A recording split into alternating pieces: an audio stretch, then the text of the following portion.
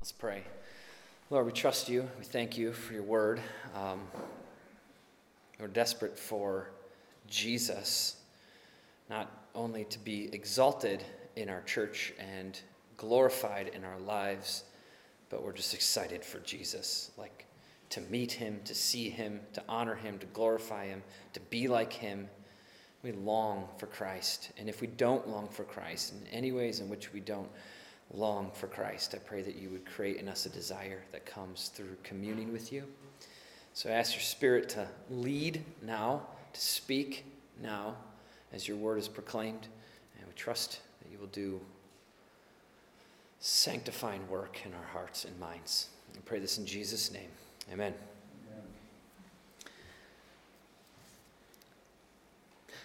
One thing that we need to keep in mind when we're studying 1 Timothy or 2 Timothy or Titus is that this is a personal letter. So most of the letters in the New Testament are written by an author to a group of people or to a church in a specific location. The letter to the Galatians is written to the several churches in the province of Galatia. The letter to the Ephesians is to the church in Ephesus, and so on and so forth. Thessalonians to the church in Thessalonica. So it's written by Paul to churches, and those letters were to be read by the entire church. They were essentially what they preached and studied and taught in these house churches that were established early in the church life. And those letters were meant to be circulated as well. So they would circulate among the local churches, and they would spread beyond local churches into further areas. So Paul's letter to one church would be eventually read in all the churches, which we now see is happening today. We're nowhere near Ephesus. We're thousands of miles away from Ephesus, and yet we're still reading the Ephesian letter or Paul's letter to Timothy. But what's different about these, 1 Timothy, 2 Timothy, and Titus, is that Paul's writing them to individual people. This isn't the only time it happens in Scripture, but we need to take that into consideration so that we can understand the context. We need to understand this is a personal letter from one man to another man, and that those men have specific roles, and that enlightens our understanding of the meaning of the text, so we can genuinely understand what do these texts mean. And that's important because Paul is going to instruct Timothy how Timothy personally, in his specific role of elder/pastor of the church in Ephesus, on how to deal not only with the body and not only with false teachers, but how to deal with false teachers who are elders in the church. So, in today's text, in the next few weeks of text, Paul covers what Timothy is to do with false teachers in the church. And we'll examine that as we go throughout the text and discover what heresies they were teaching and how the church is supposed to deal with them. I'm not going to dive too deep into the heresy itself today because it kind of becomes discovered later in other texts, so we'll cover those in the next few weeks. But we'll give you an idea of what's going on. So, again, like I said, verse 3 is kind of like a foundational verse, kind of a brief summary verse of what Paul kind of dives into later as he gets through verses 4 through 11. And then these issues that arise in chapter 1, which is essentially just false teaching. Okay, that's really what it's about, and how to deal with false teachers. Paul's going to address this more later. So he'll kind of walk away from the false teaching idea for a little bit throughout the letter, and he'll come back and revisit it, and you'll see how all these ideas he brings up early in the letter kind of formulate into how the church should function and what Timothy should do. And so this is a really awesome letter for the church because, like, when we read other letters in the New Testament, there's a lot of doctrine and a lot of instruction. So I'm doing a Bible study, some discipleship with some young men. And we do it once a week, and we sit in my office, and we're doing Ephesians right now. And I was explaining to them that when you look at the letter to the Ephesians, there's 6 chapters. Now, keep in mind, the original authors don't put chapters and verses or subtitles in the original manuscripts, right? They didn't write these. So we have added chapters and verse numbers and little subtitles before section breaks in the text. So all that's man-made, not God-made. And so We've got 6 chapters, though, in Ephesians. The first 3 chapters are strictly doctrine. And I walked through Ephesians 1 with these boys on Tuesday, I think it was. And I said, let's just go through the whole chapter 1. And let's discover what we do in chapter 1 and what God does. And as we went through chapter 1, it was like, what are we doing here? Nothing. What are we doing here? Nothing. And what is God doing here? Everything. Chapter 2, same thing. Chapter 3, same thing. It's what God does, the doctrine, certain, some very important doctrines are in those first 3 chapters.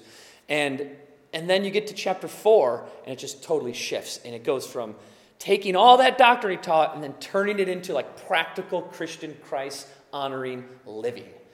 And it's really cool the way Paul writes these letters that he just takes. He's like, you got to understand these doctrines before you understand how to live it. And that's what happens here in 1 Timothy is Paul does give Timothy instruction on what to do. So there is practical implications that Timothy has to deal with, and Paul addresses rather quickly, but they're more foundational, doctrinally foundational is what he's establishing. And then later in the letter, he puts all these foundational doctrinal elements together to kind of instruct Timothy, like, this is how you deal with this is what you do here. And so we'll see that unfold as we walk through the letter, but it's really cool when you kind of step back from the text and just look at it as a whole, and you've got this doctrine, it's like, oh, so the letter's about that. Nope, it's actually about this as well. Oh, okay, and then about this as well, and this as well, and he kind of just drops some doctrinal pieces in for us so we get a foundational understanding of who God is and what he expects and what we're to believe, and then he turns that into, and this is how you practice it. So to be able to step back from the letter and see it as a whole that way is very helpful as we start deep in the weeds in verse 3. And Paul says to Timothy, verse 3, as I urged you when I was going to Macedonia, remain at Ephesus, that you may charge certain persons not to teach any different doctrine. So this sentence is just the start of a larger run-on explanation of the problems that exist in Ephesus regarding the teaching that is going on there, the problems with church leadership, and the problems with people in the church opposing church leadership. And we know this because Paul says that some in Ephesus, we find this later in chapter 1, he says that some in Ephesus are rejecting pastoral authority. And Paul names them specifically in verse 20. He says, Hymenaeus and Alexander, because he says in verse 19, by rejecting this, well, what's this? It's Timothy's role, which you find in verse 18. And by rejecting Timothy's authority, some have made a shipwreck of their faith. Verse 20, among whom are Hymenaeus and Alexander, whom I have handed over to Satan, that they may learn not to blaspheme. And man, do I want to talk about that little phrase. He handed them over to Satan? That's pretty extreme. I'm not going to talk about that because we're going to get to verse 20 eventually. But you can see how Paul expects Timothy to deal with opposition, right? And so these men, Hymenaeus and Alexander, are likely elders in the church, and we get that reality from the fact that Paul has to show up himself and deal with these men himself. He doesn't leave it to Timothy. Paul's like, I got this. And before I leave you with the rest of the guys to deal with Timothy, I'm going to take care of these two, which means there were probably 2 guys, if named specifically by name, who were causing the biggest stink in Ephesus. And they probably had a role of elder or some sort of church leadership role. They were at least trusted and well-known teachers, that they had a voice that was influencing people to their demise. And so now Paul is charging Timothy. And what does Paul charge Timothy with? To remain at Ephesus, that you may also charge. So Paul charges Timothy to charge the church and to charge certain persons not to teach any different doctrine. So Timothy receives his pastoral authority from Paul to deal with sin in the church and to preserve the purity of the gospel in the face of false teachers. And these false teachers are skewing the gospel with false elements, which were mostly pieces of Judaism that they mixed into the gospel.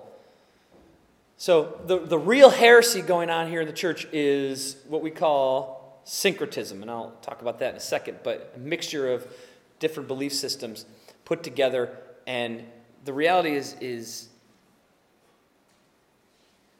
if you add anything to the gospel, or you take anything out of the gospel, it becomes a false gospel, regardless of how much truth it contains. It doesn't matter. I mean, false teachers, heretics who preach today or any day in the past or will any day in the future, if you listen to them, there's a lot of things they say that are true. I mean, you could have 95% truth from the pulpit with 5% genuinely deceptive heresy, and that gospel, all of it is false. The whole gospel is ruined.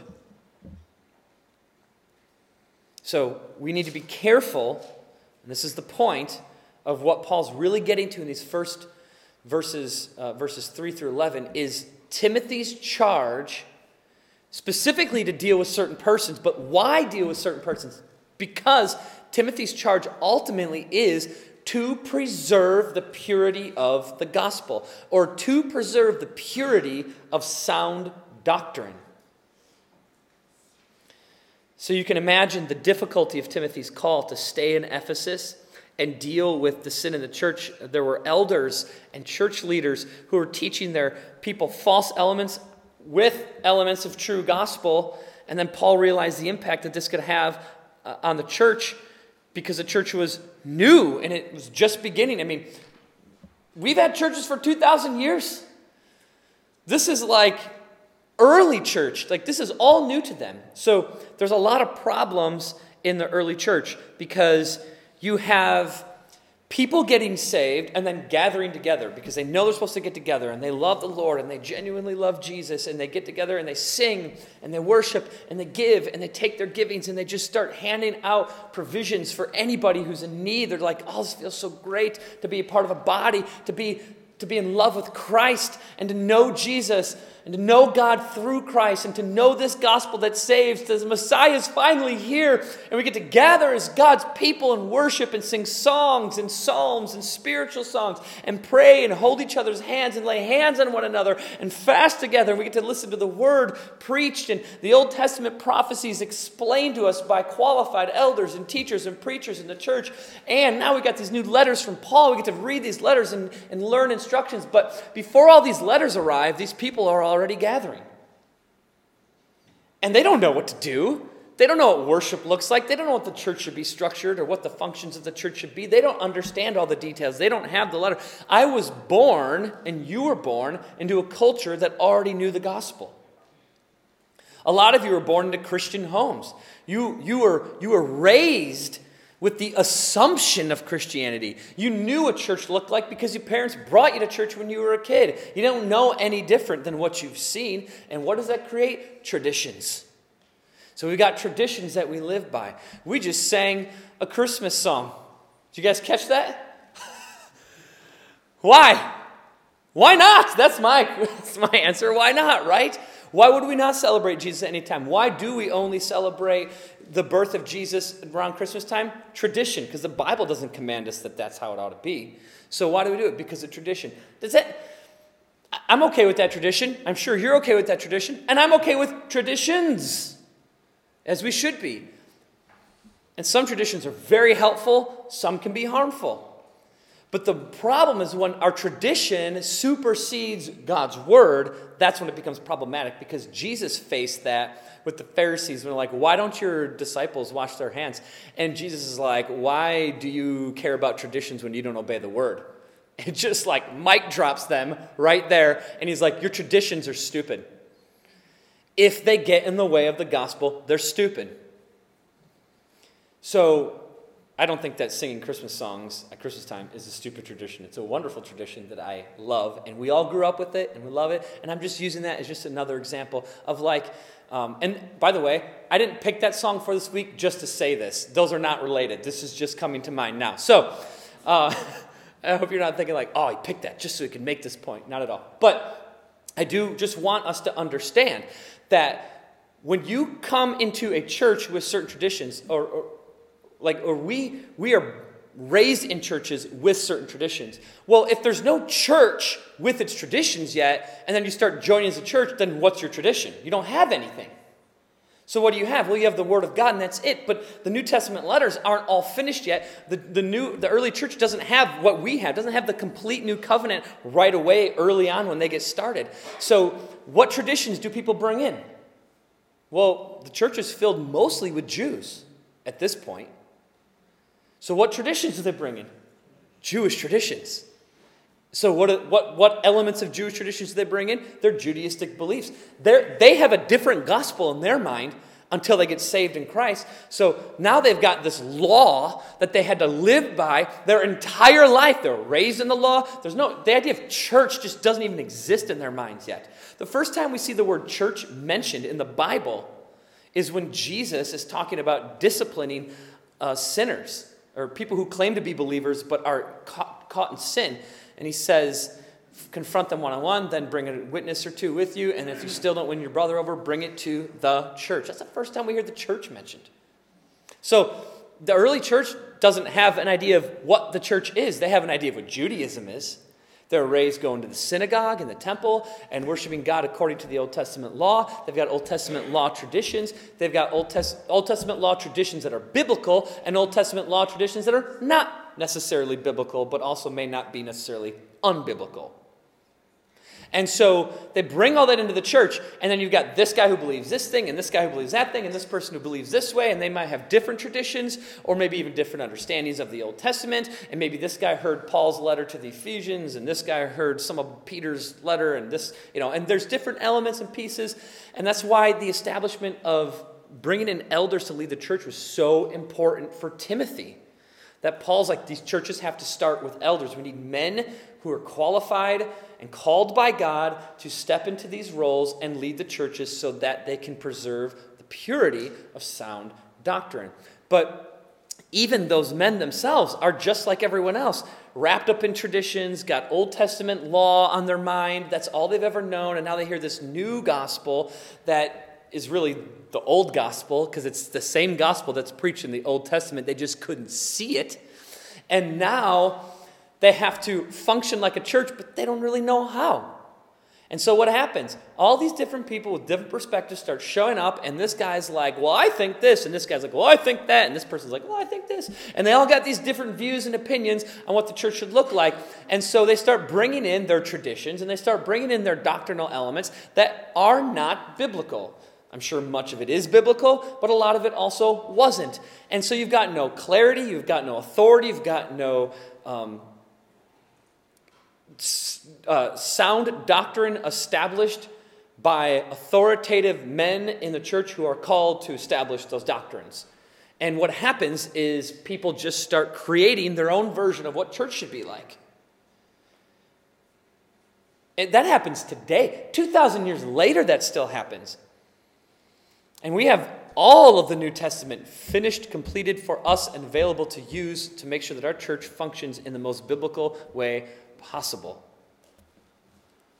But early on, they didn't have that. And so, with all these people coming into the church and gathering together in Ephesus, and they've got their Judaistic beliefs that they're bringing in, it just kind of creates this doctrinal hodgepodge of thinking, which certainly is going to influence how people live their lives. Because if one Jew comes in and says, hey, I'm an elder at this church, and what you guys need to realize is even though Jesus died for your sins, you still have to obey the Sabbath. Because Moses commanded it. And then people are like, oh, well, I guess we got to obey the Sabbath. And then they obey the Sabbath, and they take the Sabbath like, we got to obey the law still. Which is heresy. There are 10, when you think of the 10 Commandments, how many of the 10 Commandments are repeated for us to obey in the New Testament? 9. 9 of the 10 are repeated in the New Testament. Which one's not? Does anyone know? Which commandment in the Old Testament, the 10 Commandments, is not repeated in the New Covenant? Sabbath. Keeping the Sabbath is the one of the 10 Commandments that is not given to us in the New Testament or in the New Covenant in Christ, because in Hebrews 8:13, the author says, the old covenant is now obsolete. The new covenant now reigns.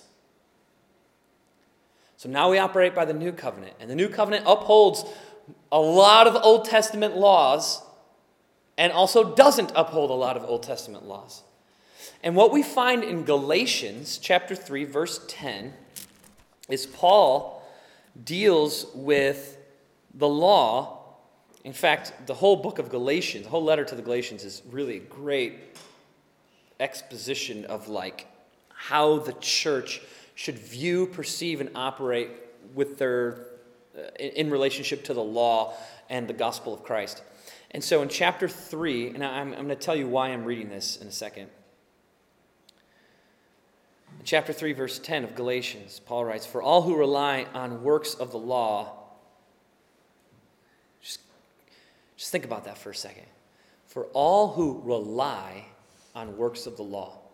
Now, I don't know anyone in this room who could say that about,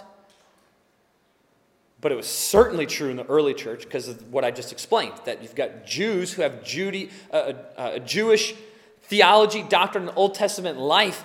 That's all they've ever known, and now they've got this new gospel and Christ and the church, and it's like they got to break out of their old shell, right? So you can understand how the early church would struggle with the law, like transitioning from Jesus has fulfilled the law, and he's fulfilled it for us, so we no longer are bound to the law, but we are now bound to Christ by grace and faith. And so we don't have to live the law unless there's any element of the Old Testament law that is again upheld for us in the New Testament. And we wouldn't call that, we wouldn't say we're obeying the law, we would say we're obeying the new covenant. So we don't have to obey the law. Because once we try to obey the law, we are relying on the law. And this is what Paul says about those who rely on the law. "For all who rely on works of the law are under a curse." Okay, if God says, do this and you're cursed, should you do that? No. That's just really plain and really obvious, right? Do this and you're under a curse. So let's not do this. Well, what's this? Relying on the law. He goes on and says, "For it is written, cursed be everyone who does not abide by all things written in the book of the law and do them." And then what Paul's really explaining there is, when James says that you're guilty of breaking one law, you're guilty of breaking the entire law. So if you want to live by the law, you're under a curse, not because the law is cursed, but because you can't. You can't live by the law. You won't do it. There isn't an Old Testament Jew who did it right, ever, except for Jesus. And there's no New Testament believer who could live it right. And that's the entire purpose and function of the law. The law exists to show you God has a standard for perfection that you cannot meet. And he spent thousands of years with the Jews saying, live this law. And they're like, we can't. Live this law. We can't. Live this law. We can't. All right, I'll be patient with you as you continue to fail me. Why? So that he could show us how desperate we are as a people for a Savior who can do it for us. What a beautiful gospel. That God would endure with patience thousands of years of sin with people who sin against his perfect law. And so the law exists to reveal that we're not capable of perfectly obeying God, of honoring God and pleasing God with our righteousness, because we just don't have it. And so that's the function of the law, to serve as a means to show us that we are sinners and in desperate need for Jesus Christ. So that's the purpose of the law, which means if you try to live that law, you're going to fail. That's a guarantee. Other than Christ, no one else has ever done it. And done it perfectly. Therefore, to return to the law after receiving grace through Jesus Christ is a total spit in the face to the gospel itself. Jesus, thank you for living the law perfectly on my behalf. I can't do it. You can. I will take your righteousness from you. Thank you for your gift of righteousness that I could not earn, and I certainly didn't do, but you did perfectly. What grace and what goodness of God to redeem me despite the fact that I cannot obey God perfectly.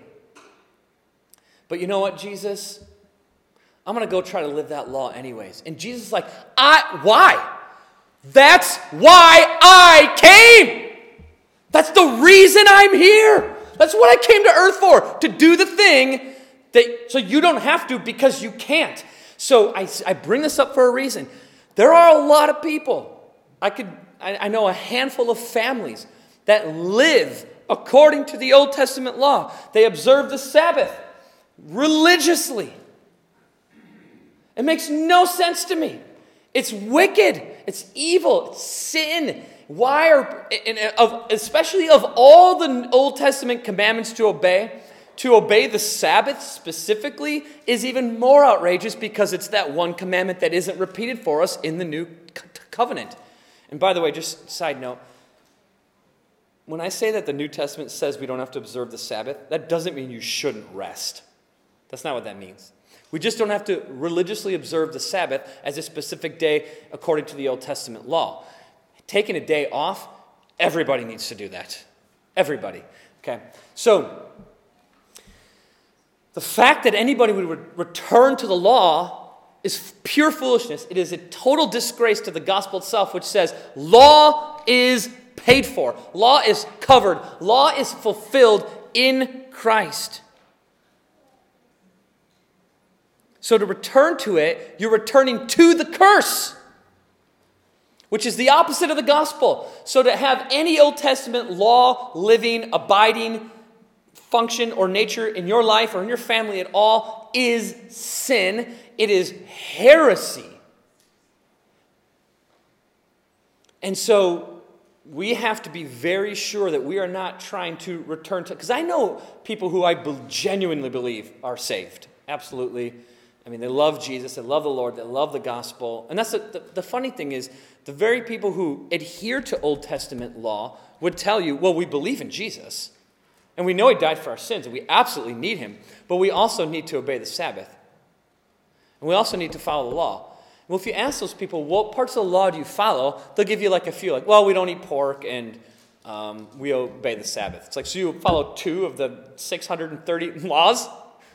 Well, you don't sacrifice goats? Like, you know, why are you just picking and choosing? So it makes no sense. And I've heard this explanation from people who I believe are genuinely saved and still may try to adhere to maybe 1 or 2 of the laws. They say things like, I just think that it honors God. Because God clearly wanted things that way at one point. So to me, to do that still would honor him. And I couldn't disagree more. I think it is an absolute and utter and ridiculous defilement of the true gospel, which says that thing you are running back to has been finished. Tetelestai is what Jesus said on the cross. That's why I tattooed it on my arm, because I don't ever want to forget. It is finished. You don't have to return to the law. It's done. It's fulfilled. It's paid for. It's covered. Stop going back to it. And Paul's clear in Galatians. When you go back to the law, you are running back to a false gospel. And that's the gospel that was being perpetuated in Ephesus that Timothy had to deal with. And I am so grateful to God that we don't have that issue here in this church. And this is why I'm preaching it the way I'm preaching it right now, so that issue doesn't come up in our church. So if you want to come up to me later and go, hey, is it okay if we go do some Old Testament law things? You don't even have to ask me. You already know where I stand. No. Right? We follow the new covenant. We read, study, believe, and adhere to the Old Testament just as well. But we are not bound to the law. Ephesians chapter 3, Christ has already taken care of the instruments of the law, and we no longer have to abide by it, and we now abide by the rules in the new covenant. So that is a large part of the heresy and the false teaching that is entering Ephesus. This Old Testament law, Judaistic belief system that these people have known their whole life, they're bringing it into the gospel and they're mixing it in. They're like, well, yeah, I mean, you need Jesus, of course. And And you need to believe in him to be saved. And you need to follow him and listen to him. And they're all like, oh, great, we all agree. Fantastic. Oh, but are you circumcised? No, you need to be. Because Moses says you have to be. And it's like, have you read the Gospels? Because Jesus is like, I'm better than Moses. Moses said, but I say.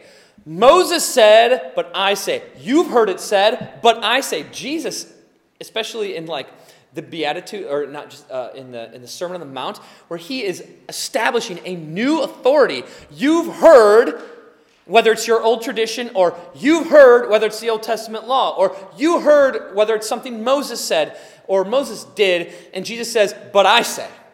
Meaning, whatever you've heard doesn't matter anymore, because I say something new.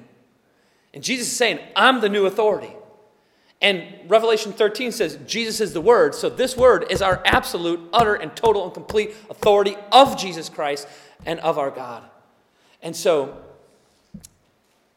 to return to any Jewish belief at all in the first century is complete heresy, and Paul deals with it deals with Hymenaeus and Alexander himself, and then leaves Timothy in Ephesus to go deal with the rest. And that's the heresy that's kind of creeping in there, is obedience to the Sabbath. Everyone has to get circumcised. We have to be Jews to be saved. And that's not the gospel. Now, there were not many who were pushing this false teaching. We know it's not many because Paul says in verse 3 that he tells Timothy to remain at Ephesus that you may charge who? Certain persons. So it's a small group. It's a select group. Certain persons. He doesn't say charge many. The heresy is coming from a select few, but the heresy is running rampant. So the select few clearly have some sort of voice, authority, or teaching role in the church because it's spreading pretty rapidly and it's becoming problematic, but it's only a few. And so, even with a few, well, a few bad apples spoil a whole bunch, right? I mean, this is what Paul talks about in 1 Corinthians chapter 5, verse 6, when he's talking about church discipline. There's a man in their church who was committing sexual immorality, a specific kind, that needed to be dealt with, and the Corinthian church laughed it off like it wasn't a big deal. And Paul says, you should feel ashamed of yourselves for thinking this is not a big deal. And you need to deal with this man and do the same thing that Paul did to Hymenaeus and Alexander. Hand them over to Satan. And Paul says this in 1 Corinthians 5, for the destruction of his flesh. So there's that reality of church discipline that comes along with certain persons teaching false things and believing false things and spreading false things, because no matter what their position in the church is, whether they're elder or they have no role in the church, it needs to be dealt with, and it needs to be dealt with severely to protect the purity of sound doctrine in the church, because Paul says in 1 Corinthians 5, a little leaven leavens the whole lump, right? Leaven makes the dough rise. You put a little bit of yeast in dough, and the whole thing rises. One bad apple spoils a whole bunch. You can't let let me just be clear. Paul is not teaching that anyone who ever sins ever again needs to be kicked out of church. That's not what he's teaching, because many of us sin often, right? And the objective of our Christian life is to be sanctified out of sin and into righteousness, so we become more like Christ. But what he's talking about is there are specific sins, or a repetition of sins, or a lack of repentance from sins, or repeated behavior. And we'll address that in 1 Timothy 5 when we get there. But the unrepentant, repeated sin over and over, Paul says you have to deal with this. And when that sin is specifically teaching lies and teaching people a gospel that is contrary to the gospel that we believe, then it has to be dealt with severely.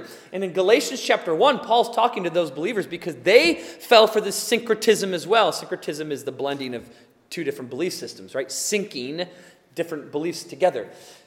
And the Galatian church started believing Judaistic gospel, like you have to get circumcised and believe in Jesus. And Paul starts his letter to the Galatians, I am astonished that you would leave The gospel that I taught you for a different gospel. And we see the same words here in 1 Timothy chapter 1, verse 3, when Paul tells Timothy to not let them teach any different doctrine. That different doctrine, different gospel, same idea.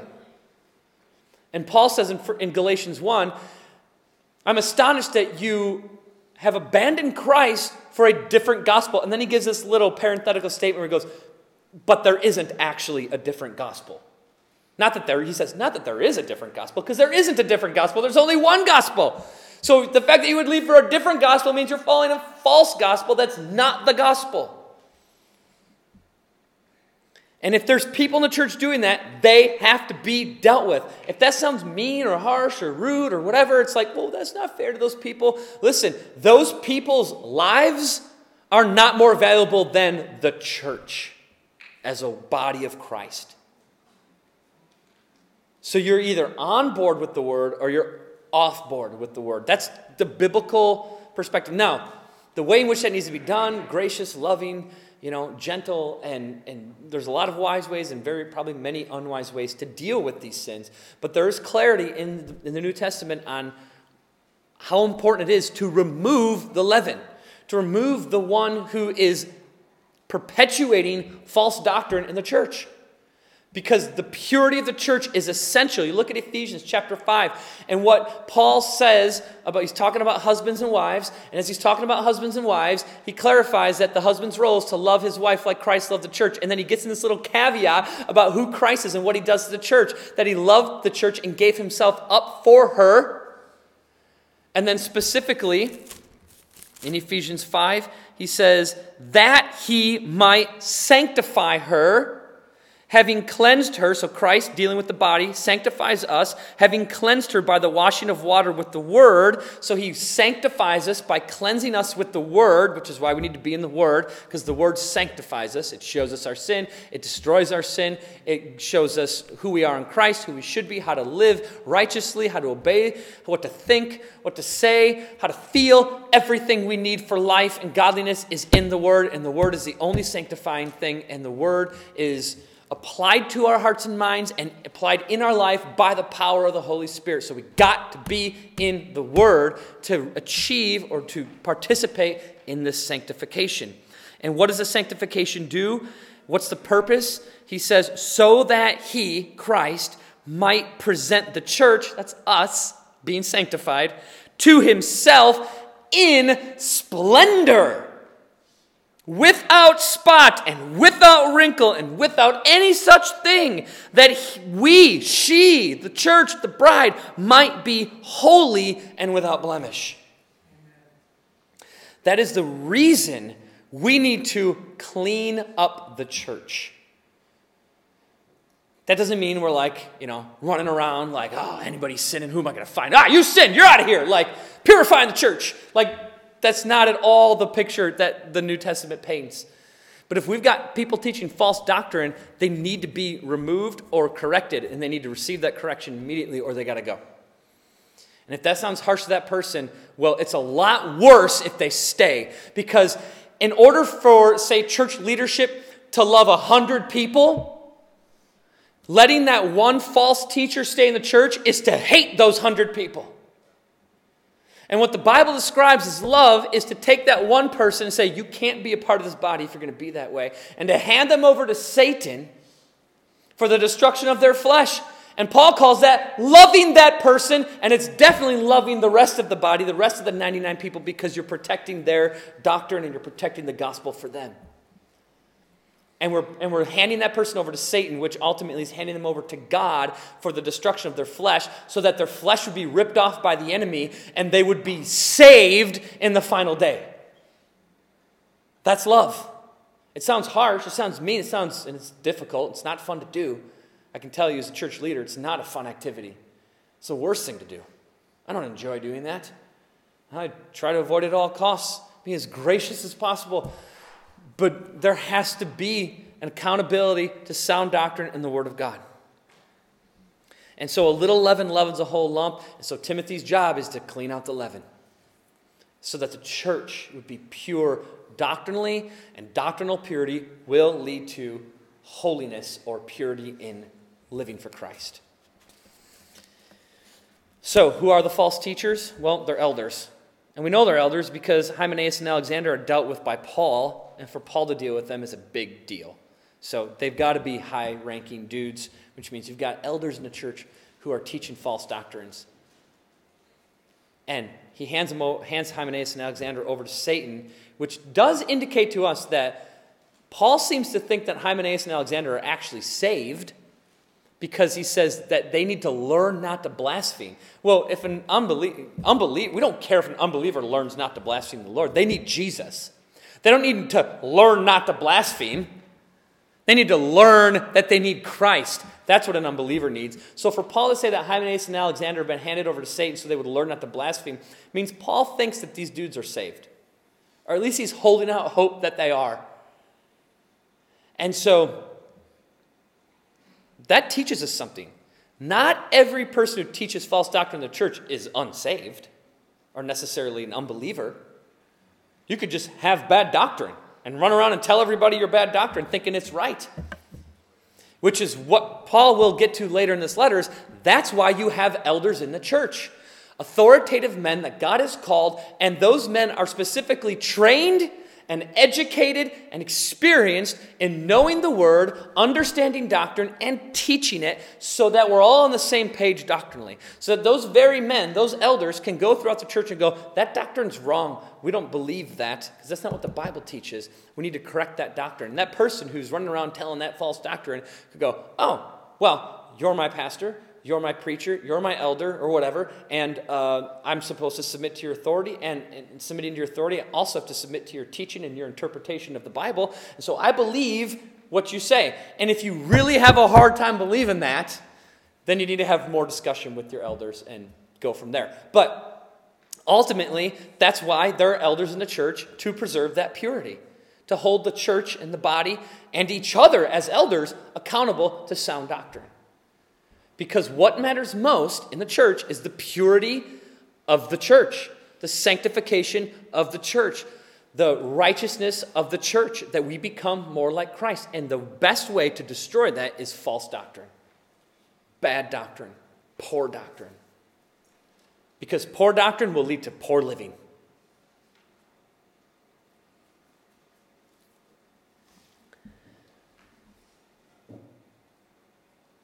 So there are a few other reasons why we know that these false teachers are elders.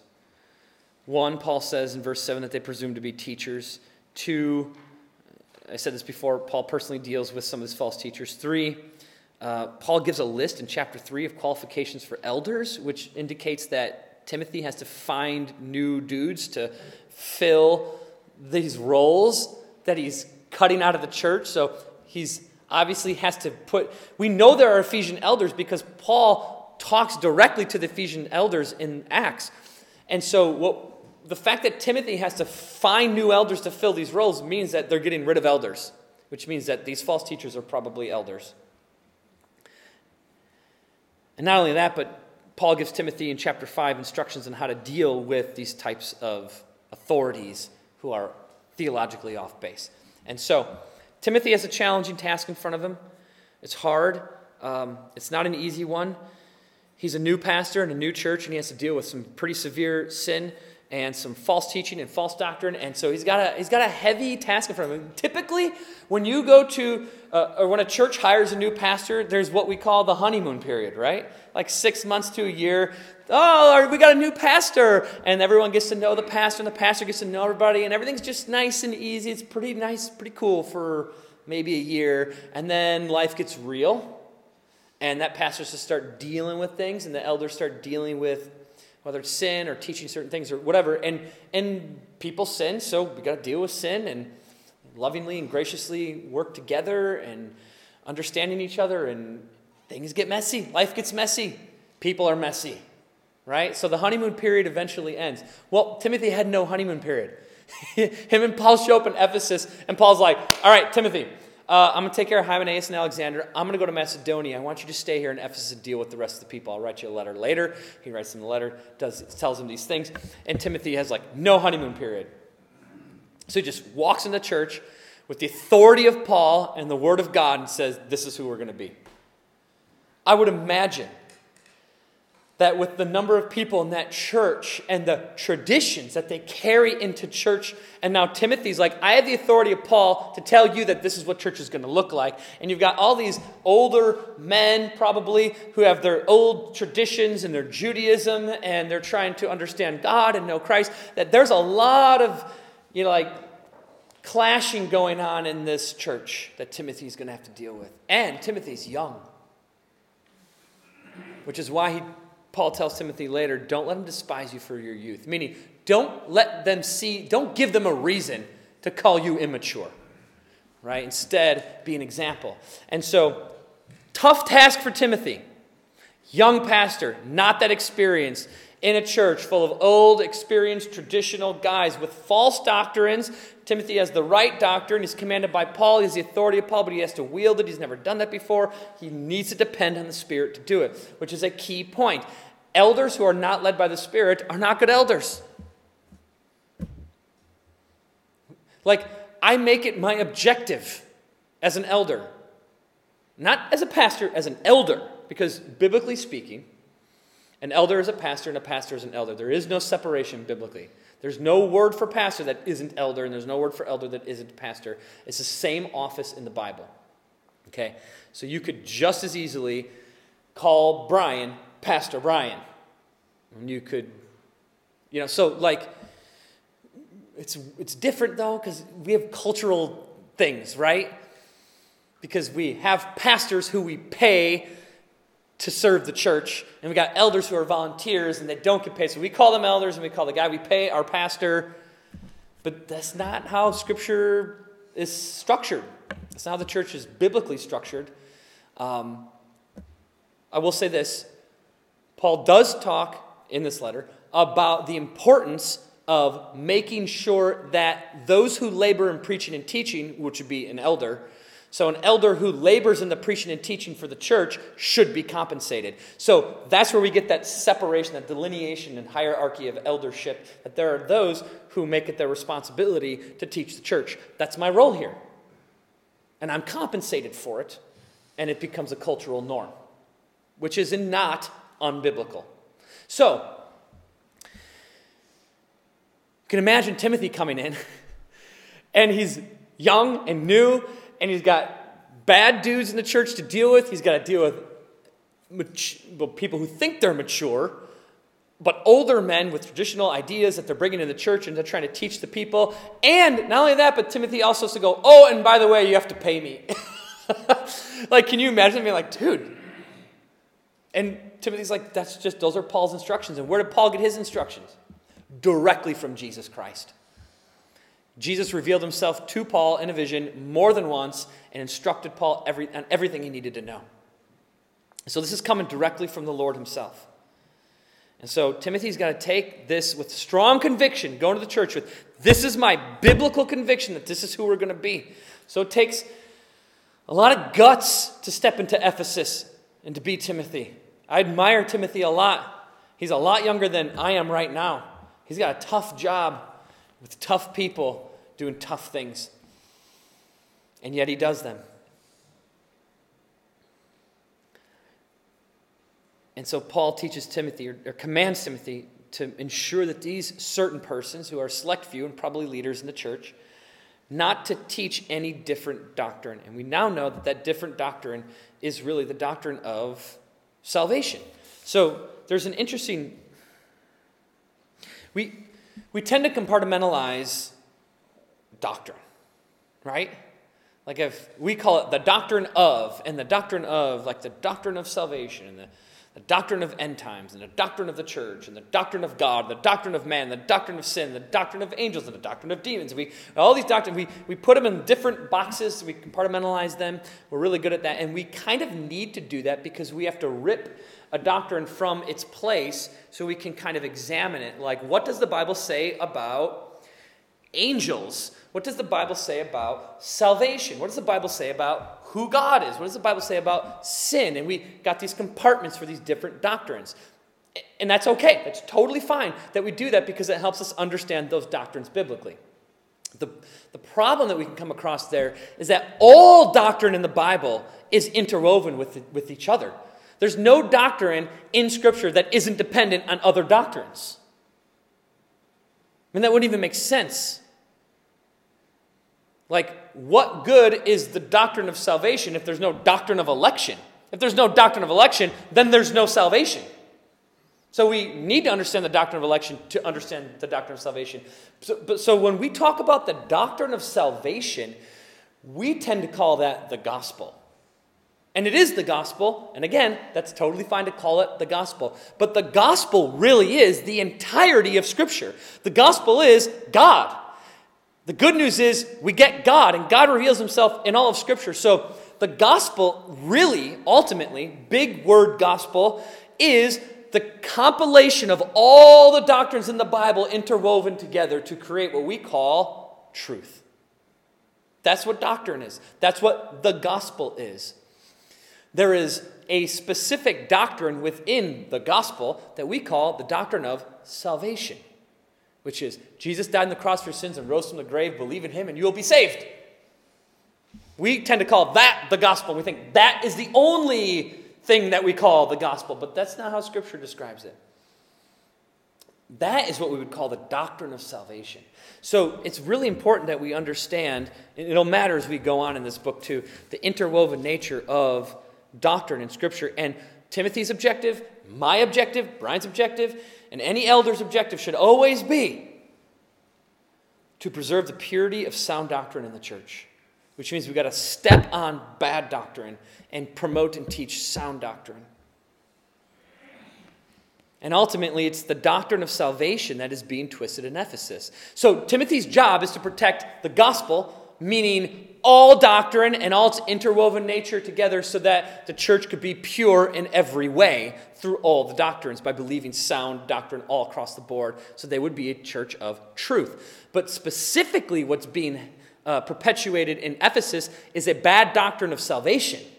So specific doctrine is really being attacked, and it's the doctrine of salvation, that they would add these Jewish elements to what we call the gospel to make it what's not the gospel. And as we've already talked about that, I won't share any more about it, but that's what Timothy is up against. But I want you to understand that interwoven big picture idea of the gospel is all biblical doctrines tied together, all dependent on each other. You can't have one without the other. And that's important as we continue to try to understand the Word of God as we continue in this letter, because we'll see different elements and different doctrines pop up, and we'll start to go, well, this doctrine can't be true if I believe this doctrine's true. And we have to start examining our doctrine to make sure that we're biblical and to make sure that we preserve the purity of the gospel in the church. And the best way for the church to ensure sound doctrine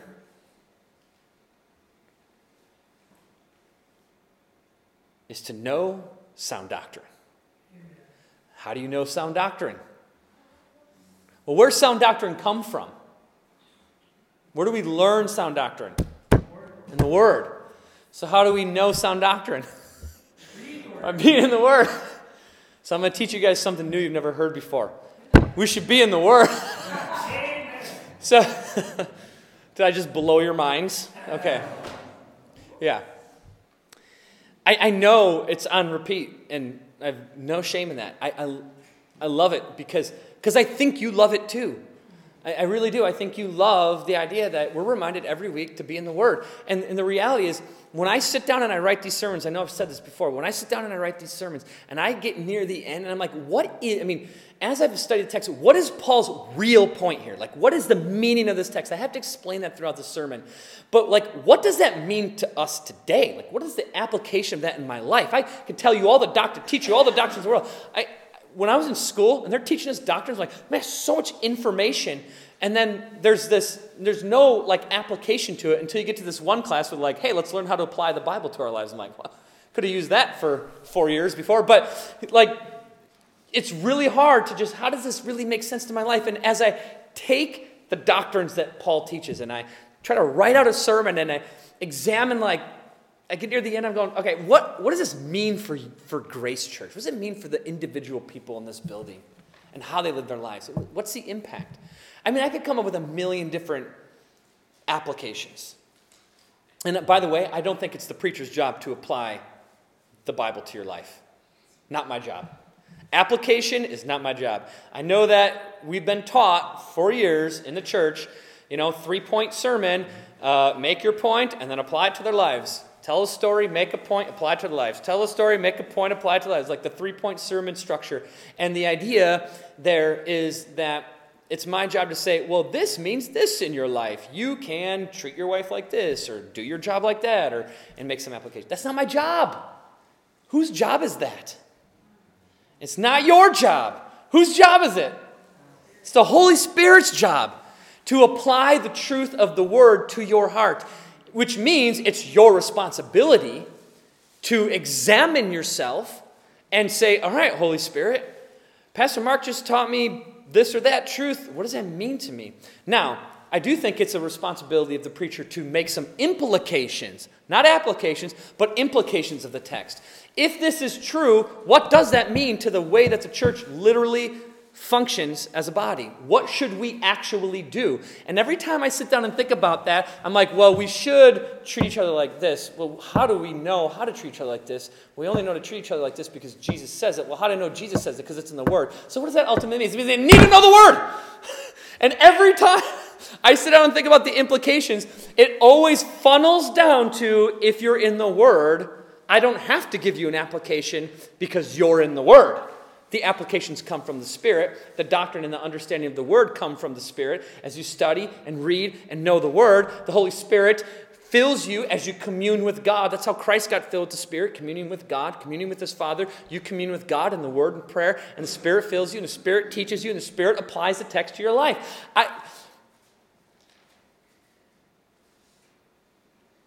It's not my job to do that for you. Because I think I've been clear today what one of the priorities of my job really is. I call it a job. It's not a job, it's a calling. One of the priorities of my calling really is, which is to protect the church from false doctrine and to promote the purity of sound doctrine. That's my responsibility. But I need your help. I'm not God. I'm not Jesus. I'm not Paul. And I'm probably not even close to Timothy. So, I need your help. So if you know sound doctrine because you're in the Word, then I don't have to tell you that you're wrong. Right? You won't be wrong. You will be right. You'll know the Word. And then if you're in the Word all the time and we have different doctrine and we don't agree, because you're in the Word and you're filled with the Spirit, you're going to come to me in peace. And you're going to go, hey, Pastor Mark, I was studying this. I heard you say this on Sunday. And I've always believed this. What? Can we talk this through? And then we can work it out. Which is way better than what Timothy's facing. Someone going, you're wrong, die! A total opposition to his authority. And then he's got to face not only false doctrine, but people who are fighting against him. And so you being in the Word is massive to the purity of this church. Because the purity of the church is not as... It's not an all-encompassing reality. It is an individual reality. The purity of the church is the purity of individuals who are pure. Amen. Which means you specifically need to be sanctified, and that comes from you being in the Word. Amen. Let's pray. Lord, we love you. We thank you. We cannot protect the purity of your church without the true gospel. So any way in which our doctrine is off, show us. If we're wrong, teach us. We trust you. Help us to depend on your word, to see it in your word, to know your word, to study your word, to believe your word, to live your word. And help us to become not only pure in doctrine, but then pure in practice. Pure in holiness and in righteousness, obeying you, following you, depending on you, trusting you, leading our families according to your word, leading your church according to your word, making impact in the community according to your word, spreading the gospel according to your word. Which, what it really comes down to, Lord, is that we just need you. And the word need couldn't be emphasized enough. We are desperate for you. We need you so much that without you we die. And not just a physical death, spiritually and eternally. Without you, we die. So we need you not only for our salvation, we need you every day, every moment, for every breath is total and absolute dependence on you.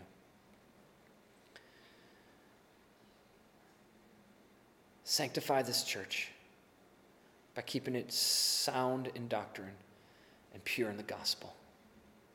I pray this in Jesus' name. Amen.